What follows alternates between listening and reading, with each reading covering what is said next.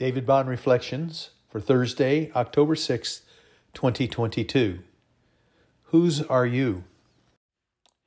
Now, concerning how and when all this will happen, dear brothers and sisters, we don't really need to write you, for you know quite well that the day of the Lord's return will come unexpectedly, like a thief in the night.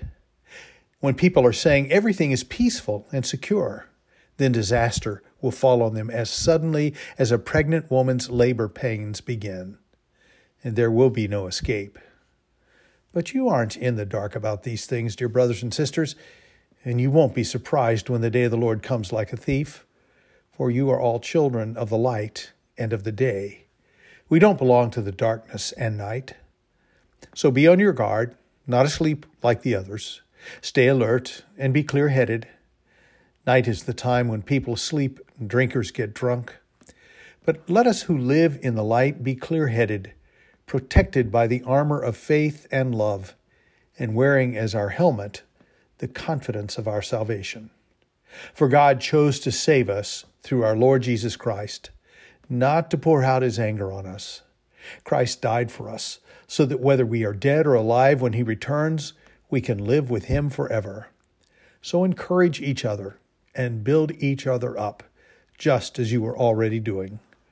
1 Thessalonians 5, 1-11, New Living Translation. Maybe you've seen an unsupervised child acting out or endangering himself and others, and you've likely wondered, whose child is that?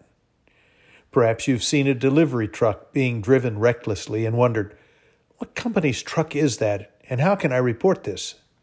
Maybe you've seen one going out of her way to be helpful, and you've hoped, I hope she is a Jesus follower. Surely you've seen people dressed for the football game and known whose fans they are. It shows. Paul says here that we are children of the light and not of the darkness. We who follow the true light, who has come into the world, compare John 1 verse 9, are called to stay in the light.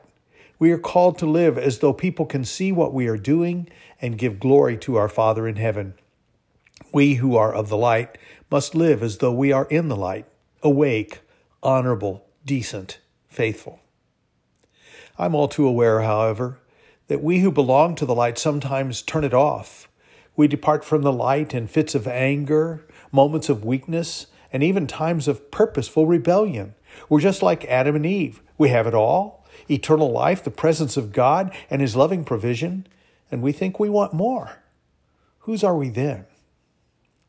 I like to think of it this way as a parent. I like to think of it as watching a rebellious child in hopes of her return. I think of a man I knew several years ago whose daughter totally abandoned him, her mom, sister, God, faith, and even civil obedience. She went on a reckless spree of financial fraud, kiting checks, skipping out of hotels after offering bogus identification and credit cards, and shoplifting. She and her boyfriend destroyed hotel rooms and generally evaded the law in any and every way possible. She seemed irrevocably lost, but her dad waited for her. She eventually returned, and he welcomed her with tears. That's how I like to think of us when we depart from the light. We're still God's children, and he waits for us to repent and return. In fact, that's the whole reason for delaying Jesus' return. The Lord is not slow in keeping his promise, as some understand slowness. He is patient with you, not wanting anyone to perish, but everyone to come to repentance. But the day of the Lord will come like a thief. That's 1 Peter 3, verse 9. God is waiting and yearning for his rebellious, broken, wayward, and wandering children to repent, returning to him in faith and love. I do that daily, desiring most of all to live in the light, showing myself to be God's son by a life of repentance and faith, obedience and love. Such is my hope for you as well. David Bond Reflections.